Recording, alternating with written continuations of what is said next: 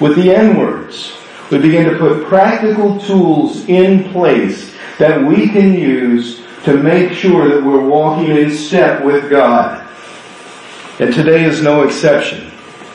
Today, the practical tool is prayer. And we say that prayer is fundamental in the Christian faith, and it is. The problem is we know this. But if you were to count the hours in a week that you spent in prayer, would you say we actually do this? A lot of us say, I know prayer is important, but it's not necessarily at the top of the list. 10 days ago, shortly after the election, God put on my heart that we need to start praying for our country. That I need to start praying for my country. And I said, okay, God, the president-elect gets inaugurated on January 20th. They say that the first 100 days of a president's new term in office, of a new president, are the most crucial. I'll make up a list of prayer things, and on January 20th, I'm going to start praying for the president of the country. And God said, oh, that's quite good, but I meant now. But God, He's not in office. There's no problems with Him now. And He said, have you been watching the news? Our country is having struggle right now over this thing. It's not pretty. And I said, okay, God, so what you're saying is you want me to pray those 100 days plus all the days before that? That's a lot. And He said, you're praying already, aren't you? So I counted the days of the day. And said, okay, God, I got it. It's 167 days. Every day you got to pray for the country. Got it. And He said, different things every day. God, why are you trying to make me be specific? And He said, because if I'm going to prosper what you walk in, you have to know what you're walking in. You have to know what you're praying for, why you're praying for it, and what the outcome could be if it's placed in my hands. I said, okay. Specific things. So I recruited some help this last Wednesday, and I got 13 things specific. And I said, okay, that about covers everything. And he said, that's really general. When I showed it, I prayed, God, here's my list. He's going, you're really, really being general. And I said, God, I don't know how to be specific. He said, there's the problem with your prayer life. You don't know how to pray for now. You only know how to pray for later. Isn't it true? Most of our prayers are about what God can do later. He can heal something, He can fix something. But God wants us to pray now and later. So, I'm praying for the country.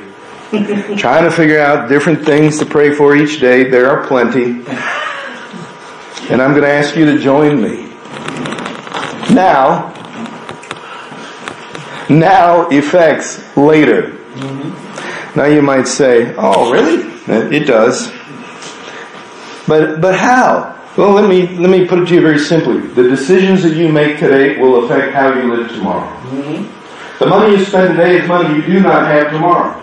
The money you don't spend today is the money you do have tomorrow. See how it affects in just a simple way? So it is with our faith. If we're specific in what we're doing, what we're talking about, presently, it will also have long-term consequences. On the other hand, what we're not doing also has long-term consequences. Back in the 60s when they took prayer out of school, they said, as long as there's tests, kids will still pray. And some schools were slow to adopt it, but it finally happened. And now we have long-term consequences. Very hard to even get the Word of God into the hands of the school children. Meetings are getting shut out more and more, and it's free. Yet they can be receiving all sorts of other propaganda, but not the Scriptures. Why is that? Because we have a consequence of one area affecting another later. So what we do now does affect later. You might say, like I did when I was in college, well, I'll just cram for the exam and stay up all night. Procrastinate now and panic later. Y'all don't know what I'm talking about, maybe. But I'm not good at staying awake. The only way I could stay up all night in college, I probably can't do it now, but in college, was to have loud music on and a lot of people over so we could have fun. Well, you know what that means for college students when you get a bunch of guys together who want to hang out and study what we do, right? First thing we do is got to go get food. And you get the food, you get a little sleepy, so you sit down and you talk a while, and then maybe you go for a walk. Or maybe you go to the gym that's open all night and shoot some hoops to wake you up. And by the time you get back to the room, you're so tired, you're going, oh, I wish I would have studied earlier. Because I certainly won't retain a thing now. Yeah, buddy. And the previous sessions of waiting made it so the cram session, which we planned so diligently the day before, didn't work. Now, effects later. If you want to write that down, there are some truths in that. I want to tell you some of the prayers that I prayed for the country. Actually, just one. And I prayed for it 2 days after the election when they started protesting and marching. I said, God, stop the protesters. Our country does. That was specific. Stop the protesters, God. And it ain't quit yet. I said, God, I prayed for the country. You didn't do anything. I was specific and you didn't stop them. God, am I being obedient? I don't see any immediate change. Should I quit praying for the country? Isn't that how we pray? Mm-hmm. God, do this, and if you don't, I'm giving up on you. I'm stopping asking because you're not doing what I want. Isn't this what we want to pay off now? Mm-hmm. Well, all of a sudden, we get obedient in prayer, and we think God's going to go, hey, you're praying now, I ought to reward you right now. But God wants you to stretch that time of prayer out a little bit. He gets you into the habit. He gets you into praying for more than one thing. He gets you into praying for long-term results, but also present presence of God. Most people don't get this, but prayer isn't about results. It's about finding God in your presence and Him being present with you. Prayer is seeking God's face. That's what it's about. Encountering God. So, remember this. When you ask for help from God, His timing does not always align with yours or what you expect Him to do. However, the truth is, His timing is correct. We don't like to hear that. And there's a reason for that. Because we want God to be an ATM machine. An answer to prayer machine. And here's where this comes from. Because when we were little, and we asked a parent or somebody for something, we didn't expect them to wait to give it to us. If we were hungry and we said, I need something to eat, we wanted it then, not later. So with God, we kind of had the same mindset. God, I pray for you things, and I'm praying for them because I want them now. How often do you come before God and say, God, I'd really like you to bless my family later. Maybe a few years from now. God, I'd really like you to fix my car in a couple months. God, I'd really like for you to help my son or my daughter or my family member who's sick in a couple of months heal them. We're not doing that, are we? Our prayers are now prayers. We don't pray later prayers. We ask God to do something because it's urgent for us. And our time frame, God, is now. God, do this now. Some people say that the Lord's Prayer goes like this. Our Father, who art in heaven, gimme, gimme, gimme, gimme. You ever heard that prayer? Yeah, maybe we prayed it. Did you know God made heaven and earth? All the universe? And everything in it? He can certainly handle what you're dealing with. And He can certainly know when the right time to answer the prayer is. He's not asleep. He's not taking a nap. God is not limited by your situation, although you think He is. God, I don't think you can do this because this is really big. I've never seen someone this sick get healthy, God. It would take a miracle, God, and I don't know if you're big enough. Don't limit God by the problem. Never tell the problem that it's bigger than God. That's what we do. We tell God how big our problem is, don't we? Why don't you tell your problem how big God is? Because He's bigger than that. And it will also give you a whole lot more courage to say, God, I know you got this. Your time, and I trust it. I'd like you to do it now, but I'm trusting in your time frame because I belong to you regardless of how you answer this. It's a prayer God can hear. It's a prayer we don't always want to throw that last tagline in either. I will tell you this, your situation, no matter what you're praying for or what you're going through, does not determine three things. God's ability, God's availability, or God's reachability. God is able. He is available. And He is reachable. He's not asleep, says our psalm for today. He's not slumbering. He's not taking a nap. Do you remember Elijah with the prophets of Baal on Mount Carmel? And the prophets of Baal have set up an altar, and Elijah has set up an altar. They got all these prophets of Baal trying to get their God to call down fire to take and accept their sacrifice. And nothing's happening. And often we feel like God's like that. Nothing's happening. Well, here's what Elijah says to those prophets. Why don't you yell a little louder? Maybe your God is asleep.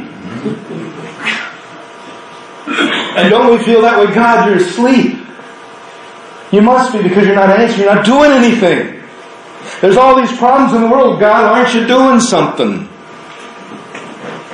And so the prophets of Baal start inflicting themselves with pain and cutting themselves. And Elijah says, cut your arm off. Maybe you'll listen then. And we think the same way. God, what do I got to do to get you to do something? God, I'll lay down and die if you'll save my child. Or I'll climb the highest mountain, God, if I know that you'll give me some peace inside. How can I get you to do something, God? I'll make any sacrifice for this answer. And what does Elijah do? After they give up, he pours water on the sacrifice, which makes it a little less burnable. And then he gets more water. And more water. Then the fire of God comes down and burns it all up. God wasn't late. God was at the right time. He knew what He was doing for Elijah. In that moment, those prophets were all slaughtered. And God won a major victory that day. Sometimes when we pray, we think we're invincible. Or sometimes when we're living out our faith, we think we're invincible.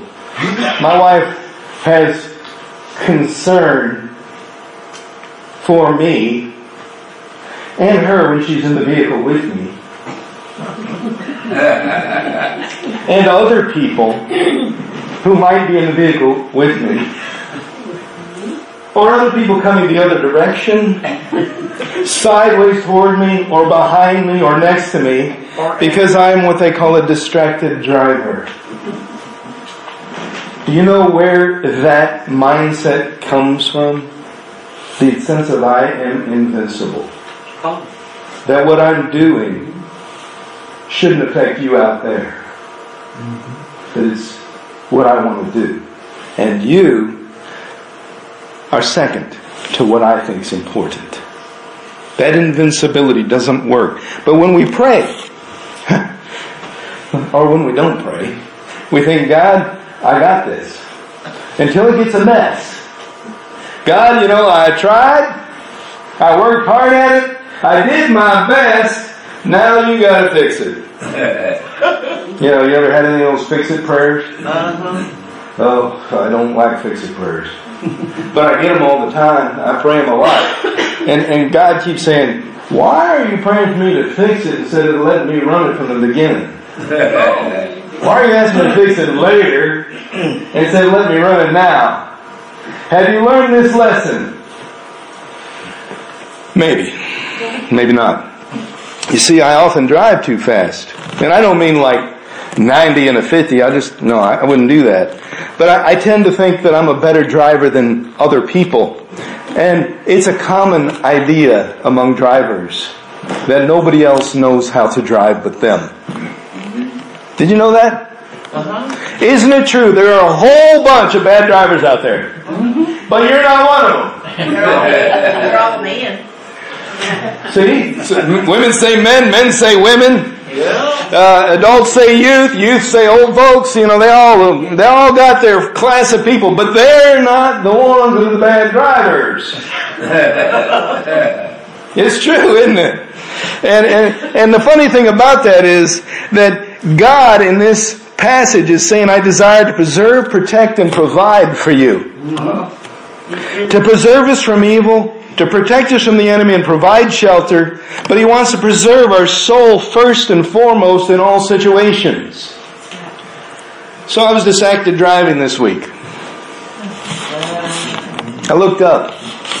It was on 58. Now y'all may not know that road real well, but it's not very busy on the part where I was, and I've rarely seen a car on it.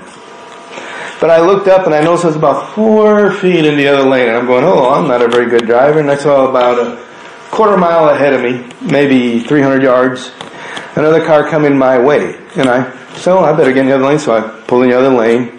And the other guy, about 5 to 10 seconds later, his catches up to me. And he's mad. He's honking his horn. He's communicating his love through hand gestures. Telling me how much he appreciates that I scared him. That's what we do. We go, you can't drive. And I said, I just drove like an idiot. And I said, and here's what I said. Well, nobody was hurt, so it was okay. What was I thinking? Sometimes we go, God's going to forgive me for this mistake I'm about to make. Or He'll protect me from evil, as the Psalm says, right? He'll preserve me. And God's going, why are you making my job harder? Yeah. What makes you think I'm always going to do it when there might be a moment I'm trying to get your attention to not do that anymore? If you will let God lead, Psalm 23 says He leads in paths of righteousness. So who is it that's choosing to go a different direction for us? Not God. God's very clear, I'm trying to preserve you from evil. If we don't follow His path of righteousness, He gives warning signs saying, you're going the wrong way. I got a bunch of them. I didn't listen to them. I was going to take a picture of this one because it was perfect. But I've read this sign a lot of times. I'm sure you've seen it. If you ever drove to Murray on 641 or on the interstate, it says, move over or slow down for accidents in the highway. You seen that one? Mm-hmm. What if you just had the first line there? Move over and slow down. Accident or not. That sign was there. I saw that sign lots of times, but I didn't move over and slow down because there was no accidents. Just one waiting to happen. Driving a van, not saying who it was. License plate says Rev John. He gives warning signs. He keeps giving more. So Wednesday, about 12:15, I've got my wife's old phone in my hand. And a text pops up. We're getting ready to upgrade to the phone she has now. And a text comes from one of her friends that says, I don't know why God's telling me to tell you this, but slow down. So I tell my wife about the text. I say, hey, a friend of yours said to tell you to slow down. She says, I don't need to slow down. I'm sitting in my office. And I said, well, maybe it's for me. Because the person didn't know why she was sending it to my wife. Oh. But she was sending it to her phone, which was in my hand, and it popped up. God is telling me to tell you to slow down. And I'm saying, well, my wife needs to slow down. Do you think God's giving me signs all over the place? And you're not listening. And I'm not listening. 5 hours later, I'm coming through the detour on 62. 1,300 feet south of it, or 1,700 feet south of that detour. I'm looking down at my radio, distracted driving. I guess maybe it wasn't very loud on the radio or something. It was a good station because a deer was attracted to it. Little fawn, hey, that must be some Jesus music. I'm going to worship with the preacher. Maybe he'll slow down and let me listen. No. 5 minutes later, I'm on the phone with my insurance agent, Larry Joe. I'm saying, Larry Joe, I just got Bambi. He said, really? What happened? I said, well, he was in the road and so was I. I didn't see it. It was only about this tall, but regardless, I wasn't looking. I didn't slow down. If I'd have been looking, I'd have slowed down. I only got this much of the bang with it. This much. If I'd have slowed down maybe 5 miles an hour, if I'd have seen it, I wouldn't have hit it. If I'd been looking. If you slowed down. And all of a sudden, looking back, all that text my wife got. Oh, the sign on the side of the road. All these signs, God, you're telling me to slow down. Why am I now not listening, but now I get it? And he's saying, because you didn't slow down, you got the consequences later. You don't slow down now, you will later.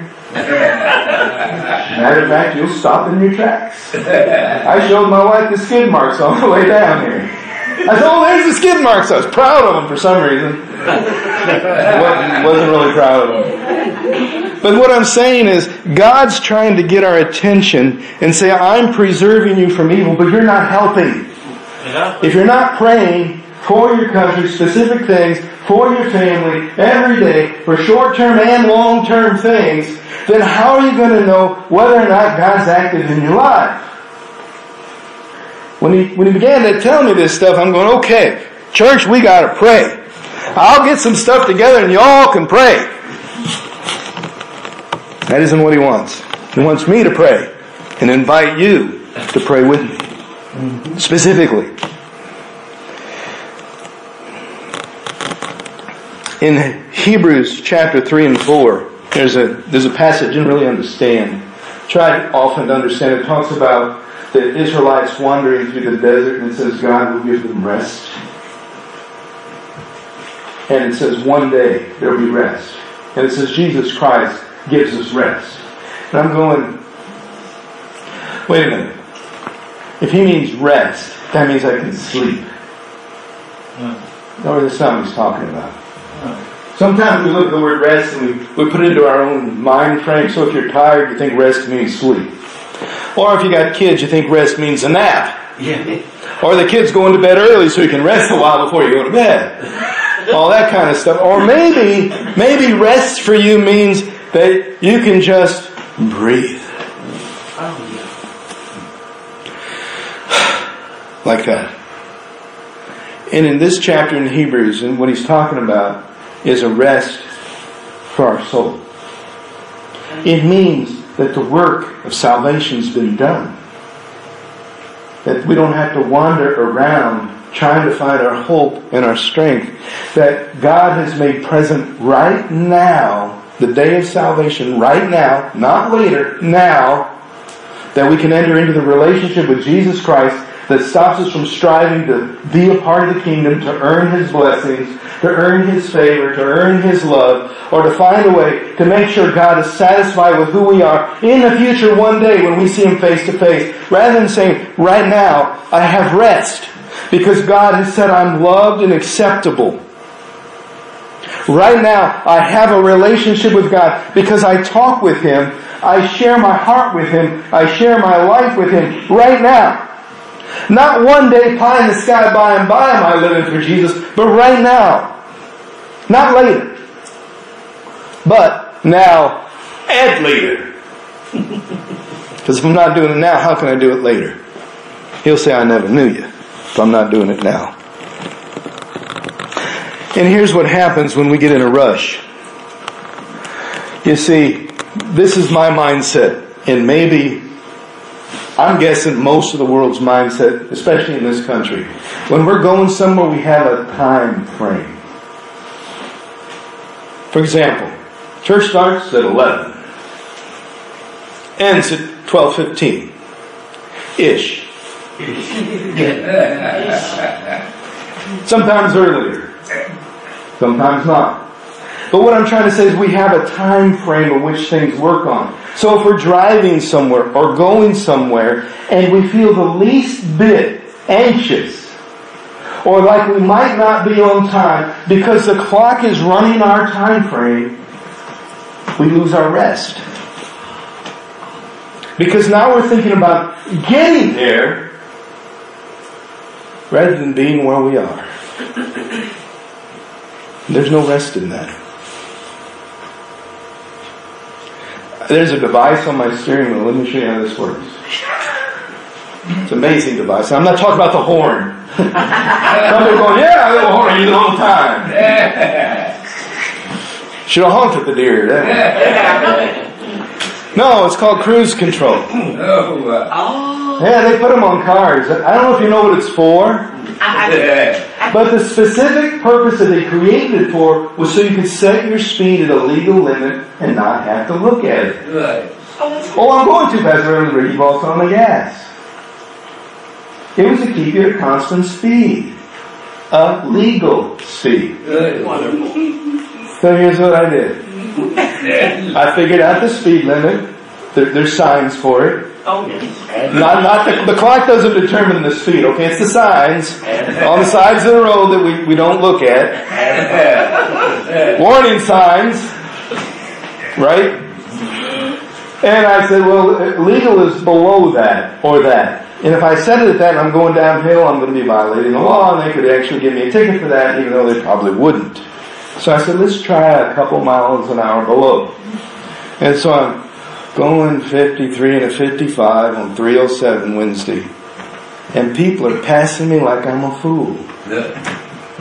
I said, I'm going 2 miles an hour slower than the speed limit. You don't have to go around me going 80. On 62 it was worse. And I'm going, I want to go faster. I want to get there. And all of a sudden God said, do you remember that deer about 2 hours ago? I said, yes, I remember that deer 2 hours ago. I'm kind of upset about it. He said, your mindset wants to go back to what it was right before you hit that deer. What do you feel right now? I said, I feel anxious because people are passing me. I feel anxious because it'll take me longer to get home. And he said, but what else do you feel? I said, I feel like I have more time to react than the speed I normally drive. And I can see things coming and it's coming a little slower. And he said, are you getting it yet? No. Things are slowing down for you. Life is moving a little slower around you because you're not going through it so fast. You can take a breath and look at the scenery that's not rushing by. You can be where you are without thinking about where you're going. I was thinking about being at church, what I was going to say Wednesday night. Guess what? I never said it. Folks saw me walk in with an ashy look on my face. I really wasn't sure what I was saying. I was in shock still. Blessed Diane's granddaughter for being there at the four-wayer in Lovelessville to follow me here. An angel. But the reason I share this with you is because we're focused on what's next instead of what's right now. And when we pray, we're not focused on what's next, we're focused on what's right now. It's backwards. God, we want it right now. But we can't get there from here right now. It takes time. And God wants us to slow down because He will get us there at His timing. We won't get there early. God wanted me here at 5:45. I'd have been here about 5:25, but God wanted me here at 5:45. I had a bunch of cool stuff to say too if I'd have remembered it, but I didn't remember it. And He apparently didn't want me to say it. You understand? God has a way of getting you there where He wants you, when He wants you there, in the mindset He wants you to be there. Yep. He's good at that. And He'll give you warning signs and sometimes positive signs along the way saying you're going the right direction or you're not. And this is what I'm trying to say. When I'm going slower than the speed limit, I have time to think. I don't have to focus on, I got to keep it on the road or we're going forward. I'm focused on the road. It's all I'm thinking about is getting there. Getting around the next car. Getting around the corner before the guy ahead of me gets it and the light turns or something like that. And busting through before the light turns on me. This is what I'm thinking about. But if I'm going the right speed, I can say, okay, the light's turning. I'll slow down. It'll turn green again. And I can go. There's no panic. We are so anxious as people. And God in this psalm keeps saying, I am your Lord. I do not sleep. I do not slumber. I will be with you in your going out and your coming in. I will be with you now, and I will be with you even forevermore. We have nothing on our agenda that's so important that we have to neglect God and the journey in getting there. Here's what we can learn. That we can be obedient and remain within God's law and the legislation that our society and governments have in place without having to compromise.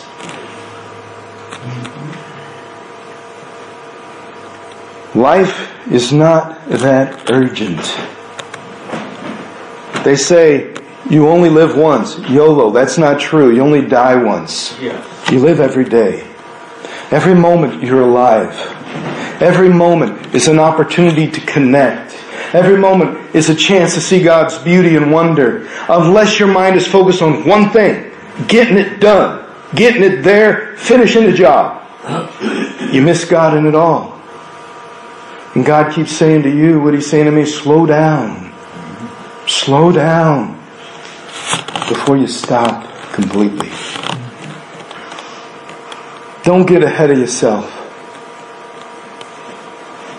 Get there when you get there. The scripture says God is your keeper, not you. You are not your keeper. God is your keeper. A tragedy.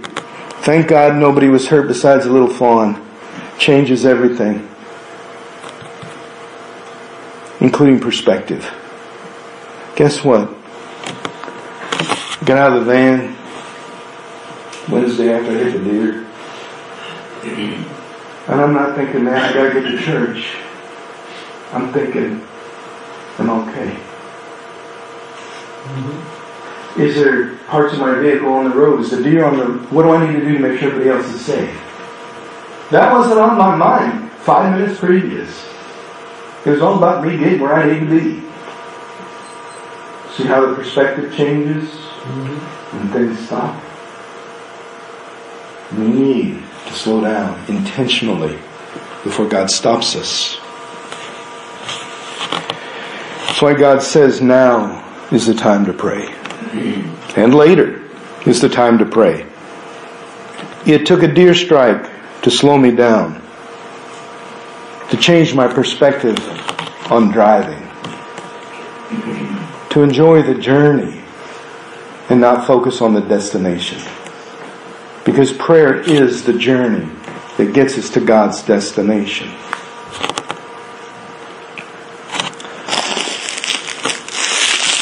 Just so happens, I've got a reminder for everybody about today's message. In case you didn't know it, now and later is a candy. I don't know why it's called that, unless it's because it takes so long to eat it. You start it now and you're still eating it later. I'm not sure. But I've got some here. I got like half a pound of it. There's enough for everybody to get a piece of it.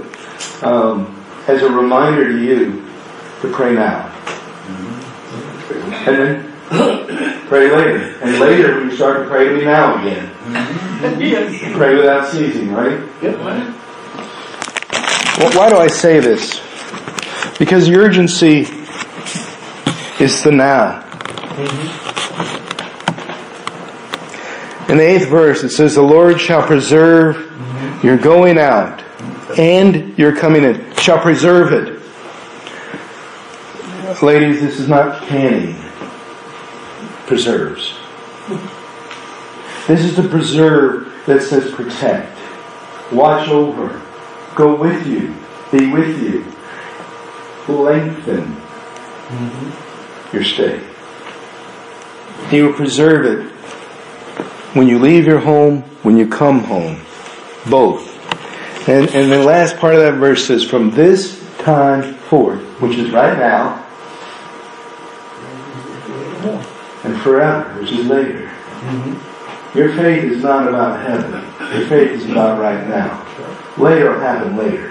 Focus on now. What are you doing for God now? Are you praying now? Are you living out the gospel? Are you still living your life for a later promise?